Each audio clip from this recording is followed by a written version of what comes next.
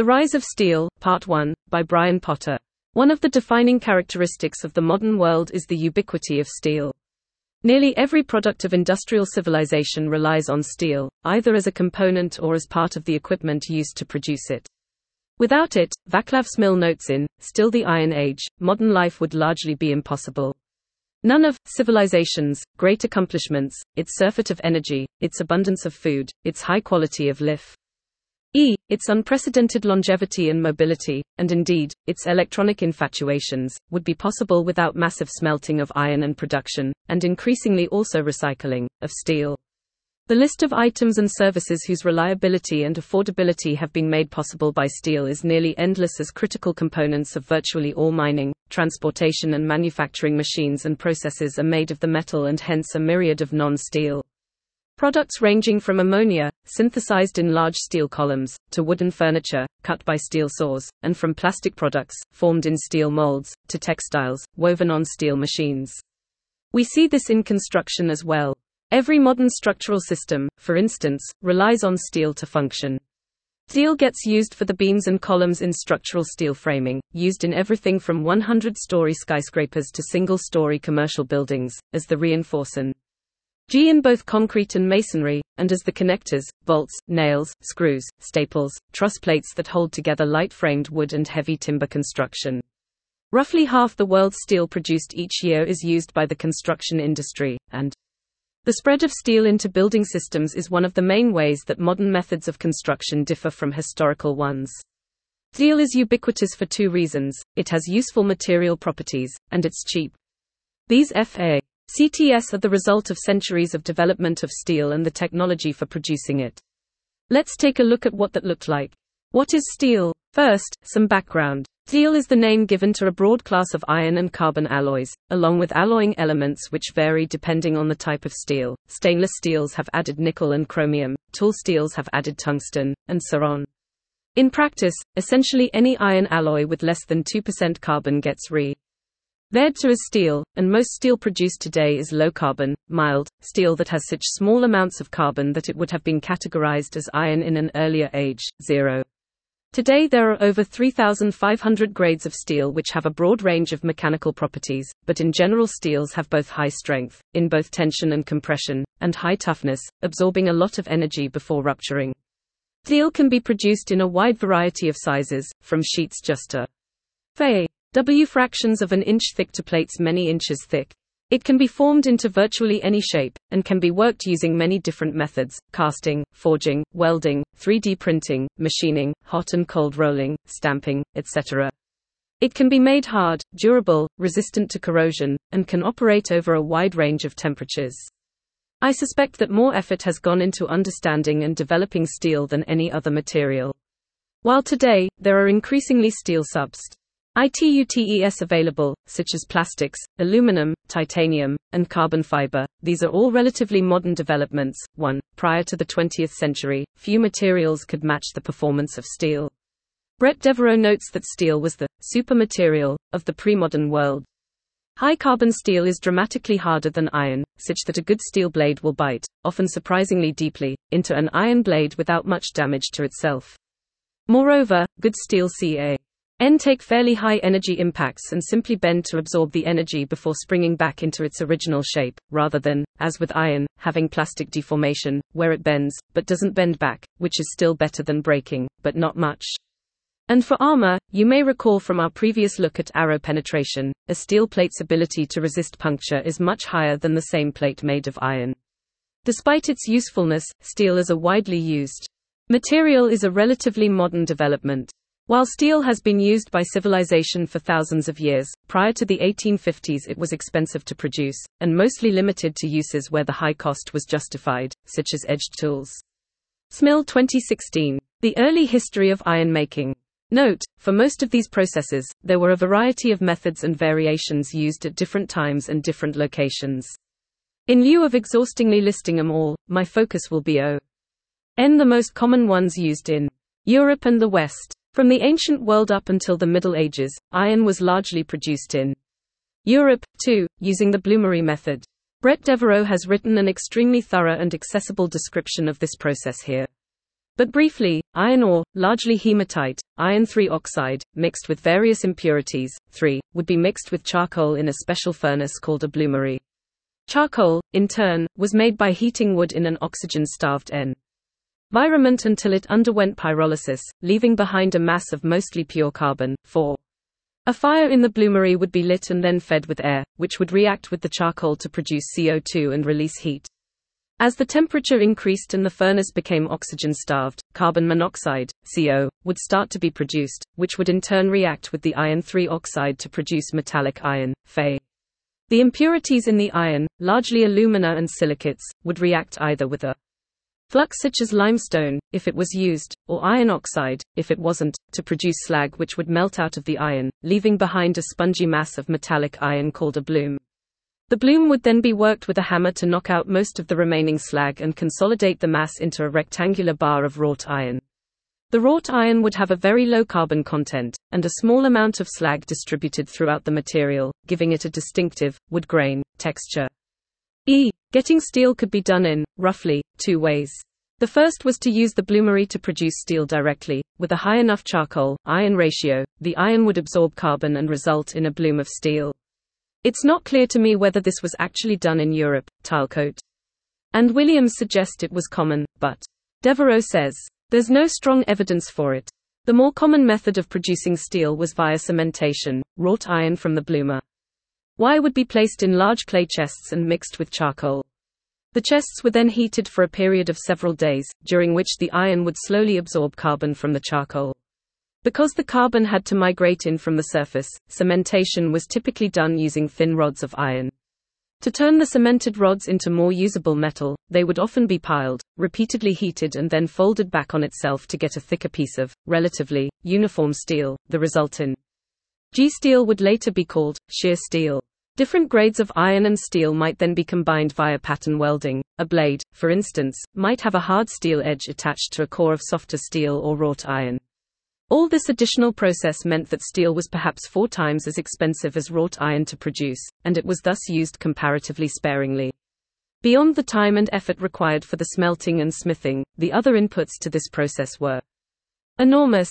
Producing a single kilogram of iron required perhaps 6 kilograms of iron ore, and 15 kilograms of charcoal.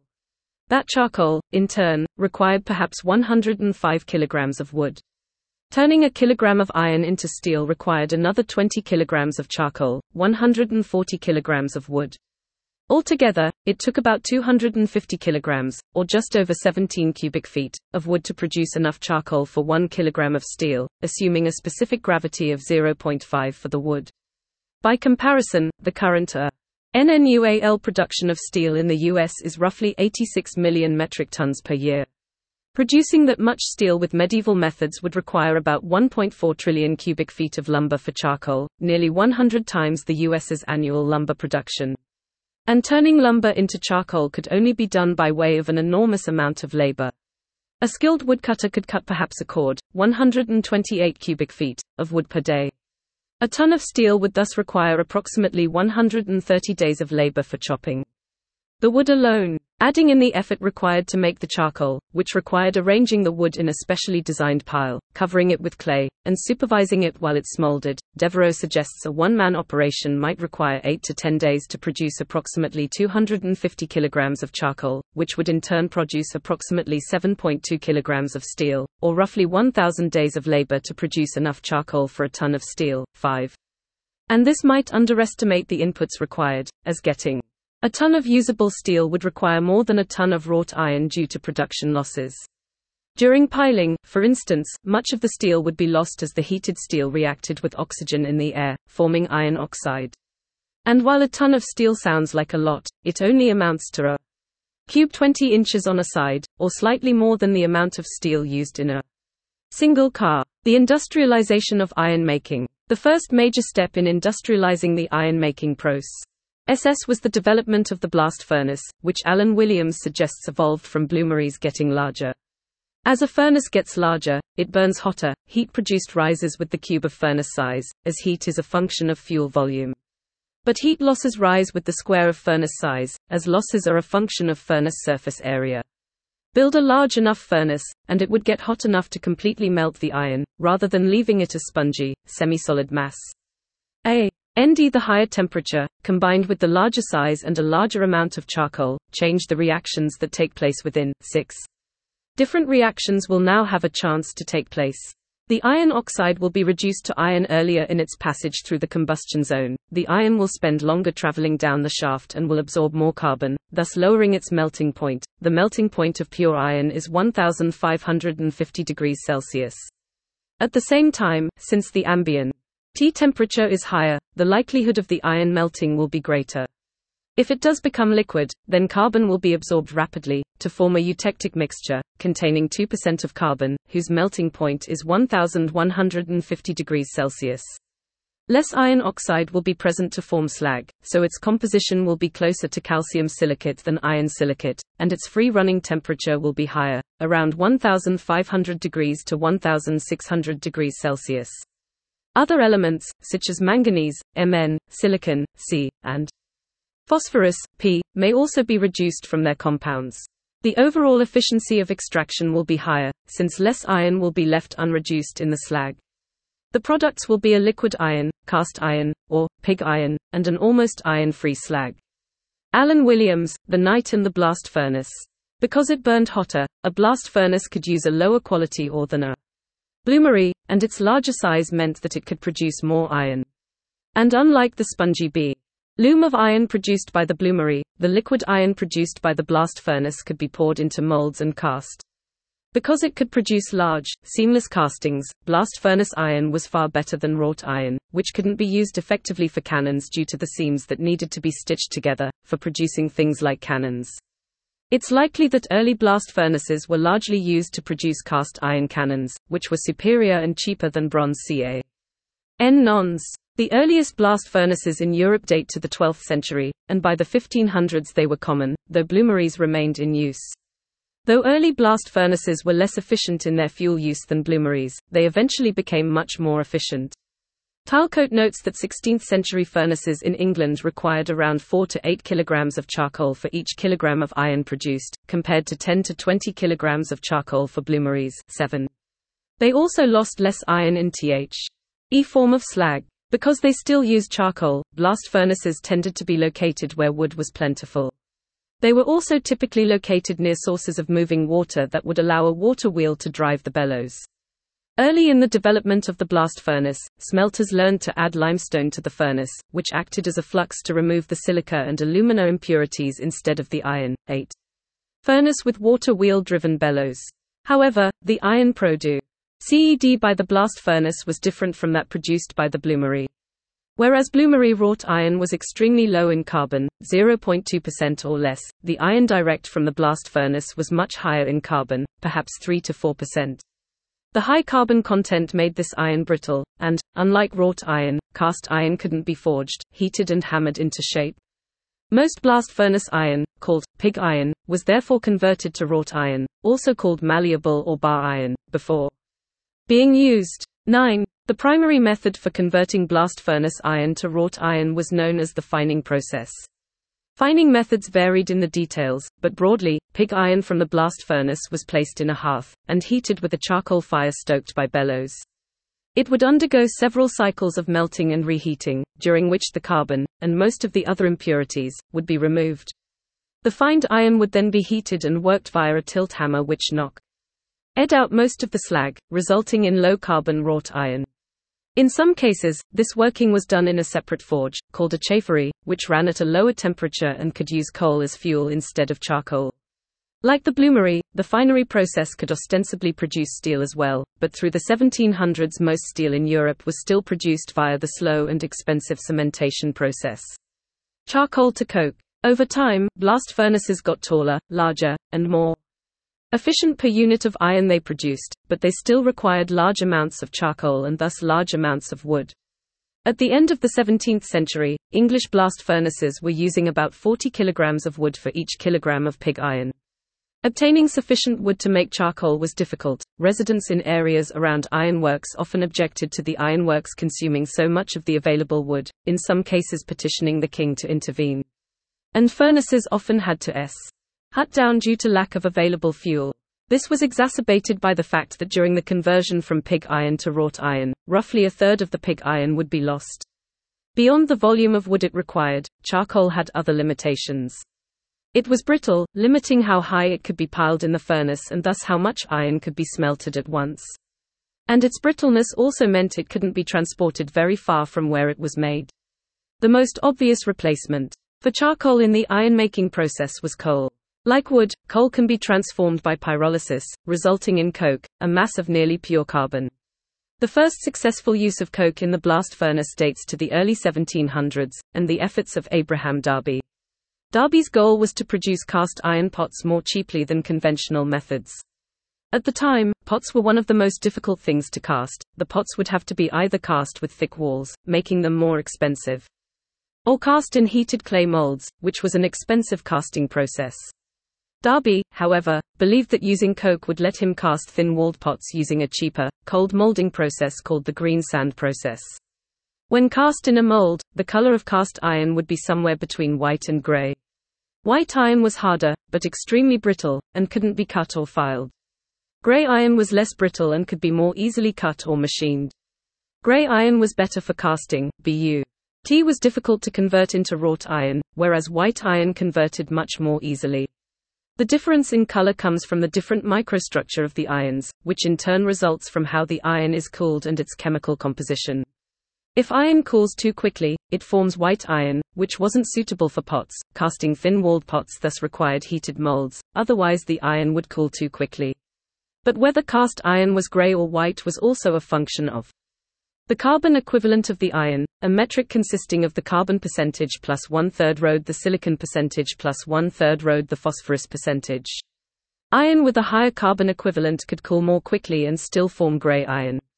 Pig iron produced in a coke-fueled blast furnace tended to have a higher silicon content, and thus a higher carbon equivalent, than charcoal-produced pig iron.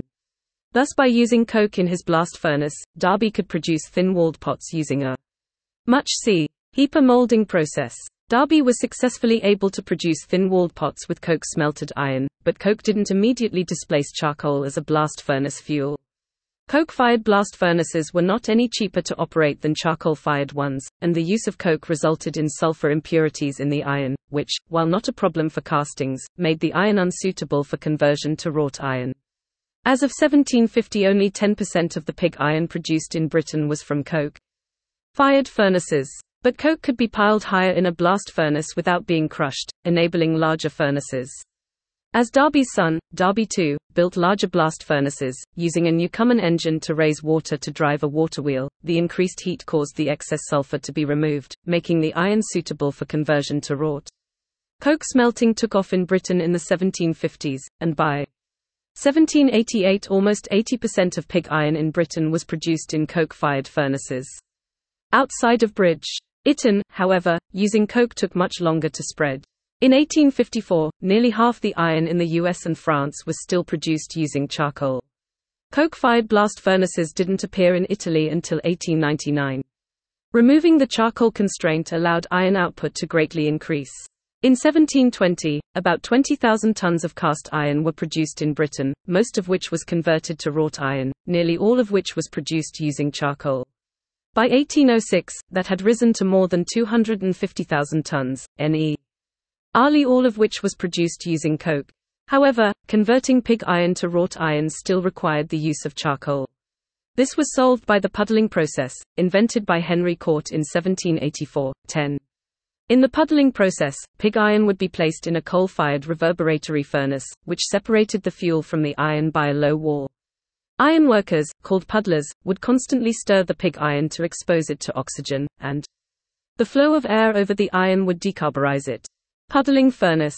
Coal would be burned at D, and the hot gases would flow over the pig iron at A, and out the chimney at C.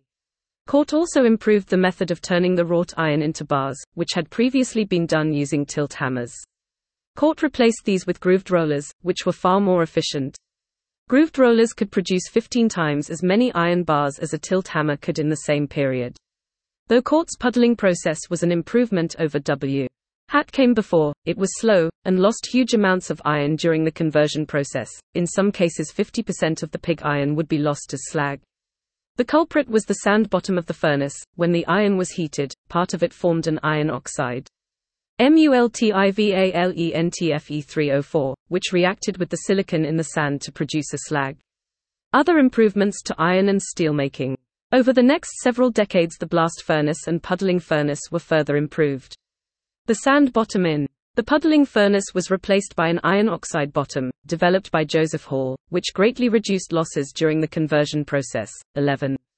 The blast furnace was improved by the development of the hot blast by James Neilson in 1828, where the furnace would be fed using air preheated by burning coal, which greatly reduced fuel consumption.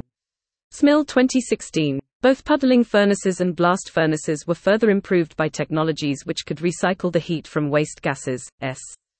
UCH as the Rastrick boiler in 1827 and the Cooper regenerative stove in 1857. Efficiency improvements to the steelmaking process, however, were much more limited. The main advance was Huntsman's development of crucible steel in the early 1740s. Steel from the cementation process, called blister steel, on account of its swelling during cementation, would be placed in a crucible and heated by a coke furnace until it completely melted. It would then be cast into molds, and then forged into bars for use. Crucible steel eliminated the tedious process of piling, and because the steel was fully melted, it was a higher quality, more uniform product than blister steel. Additionally, by varying the composition of the steel in the crucible, different types of steel could be produced. Crucible steel became the metal of choice for components requiring the highest quality steel, such as razors, cutlery, watch springs, and metal cutting tools, and the process continued to be said to produce high-quality steel well into the 20th century, when it was replaced by the electric arc furnace. However, crucible steel required cemented blister steel as an input, and steel remained expensive and limited in use. In the 1700s, steel was still 3 times as expensive as wrought iron, and as of 1835 Britain produced perhaps 20,000 tons of blister steel a year, compared to about 1 million ton of pig iron. Similarly, as of 1860 America produced just 13,000 tons of steel auger. Inst nearly 920,000 tons of pig iron. Large-scale production of steel would have to wait for the work of Henry Bessemer. This will continue next week with part 2. Sources. Books, roughly in order of importance. *RF Tilecoat, A History of Metallurgy. Vaclav Smil, Still the Iron Age. Carnegie Steel, The Making, Shaping and Treating of Steel, also later editions by U.S. Steel. Alan Williams, The Knight and the Blast Furnace. Thomas Southker. Liff Ashton, Iron and Steel in the Industrial Revolution. Hosford, Iron and Steel. *R. A. Mott, Henry Court, The Great Finer. Robert Rogers, An Economic History of the American Steel Industry. Peter Temine, Iron and Steel in 19th Century America, An Economic Inquiry. Alan Birch, The Economic History of the British Iron and Steel Industry, 1784 to 1879. Evans and Ryden, The Industrial Revolution in Iron. Papers and other sources, roughly in O.R.D.E.R. of importance. Brett Devereaux, Iron, How Did They Make It? Richard Williams, A Question of Grey or White, Why Abraham Darby I Chose to Smelt Iron with Coke. W. K. V. Gale, Wrought Iron, A Valediction. Richard Williams, The Performance of Abraham Darby I's Coke Furnace Revisited, Part 1, Temperature of Operation. Richard Williams, The Performance of Abraham Darby I's Coke Furnace Revisited, Part 2, Output and Efficiency. H. R. Schubert, A. RLY Refining of Pig Iron in England. Cyril Smith, The Discovery of Carbon in Steel. Flemings and Ragon, Puddling, A Metallurgical Perspective. Robert Walker, The Production, Microstructure, and Properties of Wrought Iron. Footnotes. 0. For instance, here's Hosford 2012. The word steel is used to describe almost all alloys of iron. It is often said that steel is an alloy of iron and carbon. However, many steels contain almost no carbon. Carbon contents of some steels are as low as 0.002% by weight. The most widely used steels are low-carbon steels that have less than 0.06% carbon. Likewise, Tilecoat 2002 defines mild steel as modem equivalent of wrought iron but without the slag which gives the latter its fibrous structure. As we'll see, the definition of steel has been somewhat flexible over time. Historically, before its chemical makeup was understood, steel was defined as a type of iron that could be hardened by Q. Wenching, Carnegie 1920. As its chemical makeup was understood, it began to be defined as iron with between approximately 0.2% and approximately 2% carbon. Later, it was defined, roughly, as whatever gets produced by the open hearth or Bessemer processes. Mesa 1995. 1. Aluminum didn't become economical to use until the development of the Hall-Héroult process in the late 1800s, and remains more expensive than steel. As of this writing, steel is about $750 per ton for hot-rolled steel band and $1,675 per ton for St. Eel plate, compared to more than $2,300 per ton for aluminum. Polyethylene wasn't commercially produced until 1939, polyvinyl chloride was discovered in the late 1800s but wasn't successfully used until 1926, and polypropylene wasn't produced until 1951. Fiberglass wasn't produced until the 1930s. Titanium wasn't produced until 1910, and an economic process, the Kroll process, didn't appear until 1940, and it remains extremely expensive. Tilecoat 2002. Carbon Fib-A wasn't produced until the 1960s. 2. Places like China and India had different methods of iron and steel production. 3. Compositions of various iron ores from Tilecoat 2002. 4. This carbon serves three purposes: it acts as fuel for the furnace, it reacts with the oxygen so the metal can be smelted, and it dissolves in the iron itself to produce steel. These three roles made it difficult to suss out the role of carbon in the iron-making process, and it was not until the late 1700s and the chemical revolution that the role of carbon in steel was understood. 5. Though this assumes no economies of scale for a larger operation. 6. For a more detailed look at the reactions that take place in a modern blast furnace, see this diagram from The Making, Shaping, and Treating of Steel. 7. 16th century blast furnaces still required about 6 tons of ore per ton of steel, but by the 20th century, blast furnaces were using just 2 tons of ore per ton of pig iron. Tilecoat 2002, Carnegie 1920. 8. This seems like it should have increased the yield per ton of ore, and indeed Williams and Tilecoat state that blast furnaces were more efficient in ore use. But the amount of iron yielded per ton of ore in a 16th century blast furnace was similar to the amount Devereux gives for the yield of a bloomery. This may be because blast furnaces used lower quality ores with a smaller fraction of iron. 9. C. Unfusingly, there would later be a product called malleable cast iron, which sometimes gets shortened to malleable iron, cast iron that had been treated to be more malleable. The making, shaping, and treatment of steel describes the process for making it. Malleable cast iron is obtained from crude pig iron of a certain composition chemically, which, upon being cast into the desired form, is subsequently subjected to a combined annealing and oxidizing process by which the malleability is developed. In carrying out the process, the clean casting is packed in iron oxide and subjected to temperature of about 700 for 3 or more days, which it is allowed to cool in the furnace very slowly. By this treatment, the greater portion of the combined carbon is converted into graphite that takes the form of very minute particles evenly distributed throughout the casting, and so does not have the weakening effect that flakes of graphite have. 1. 0. Court, in turn, built on earlier work of folks like Peter Onions and the Cranage brothers, Tilecoat 2002. 11. The iron oxide bottom was actually a major innovation that fundamentally changed the chemical reactions of the process. See Fleming and Ragon.